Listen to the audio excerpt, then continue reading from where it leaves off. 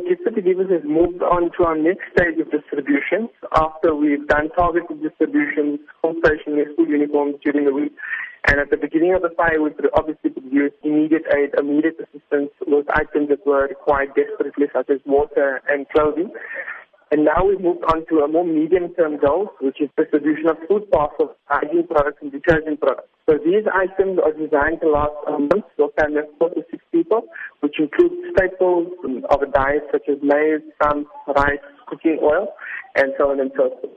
The distribution has taken place and we are finishing off. We invited 2,470 people who were registered on the database to collect their food parcels and their hygiene and detergent products. We've had a good response. We are now waiting for the people who have to go to work. So there should be a few more hundred people coming in before the close of the day. As you mentioned, you're catering for 2,470 people. How were you able to accomplish that? We had a lot of assistance from informal settlements and the organization Tula Tula. We were provided with the database of the names and the phone numbers, and we had an SMS sent out so that all the people who were on the database received the SMS to come and collect their items between a certain time period. We understand that the residents at some point were told to stop rebuilding in the same area. Are they now picking up their lives? Yes.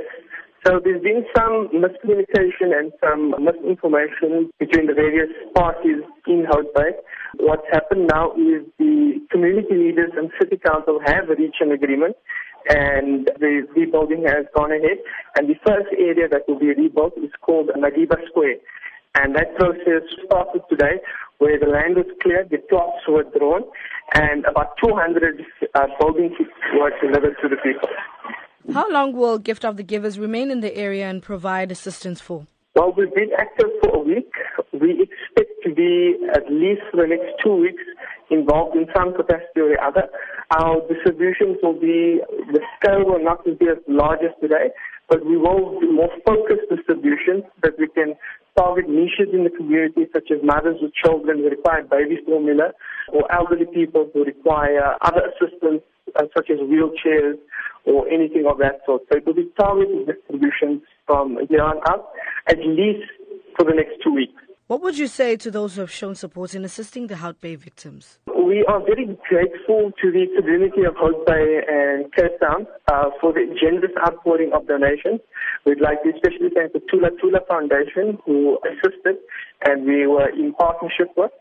And we'd like to thank the City of Cape Town for their swift response and their decisive action in the matters at hand.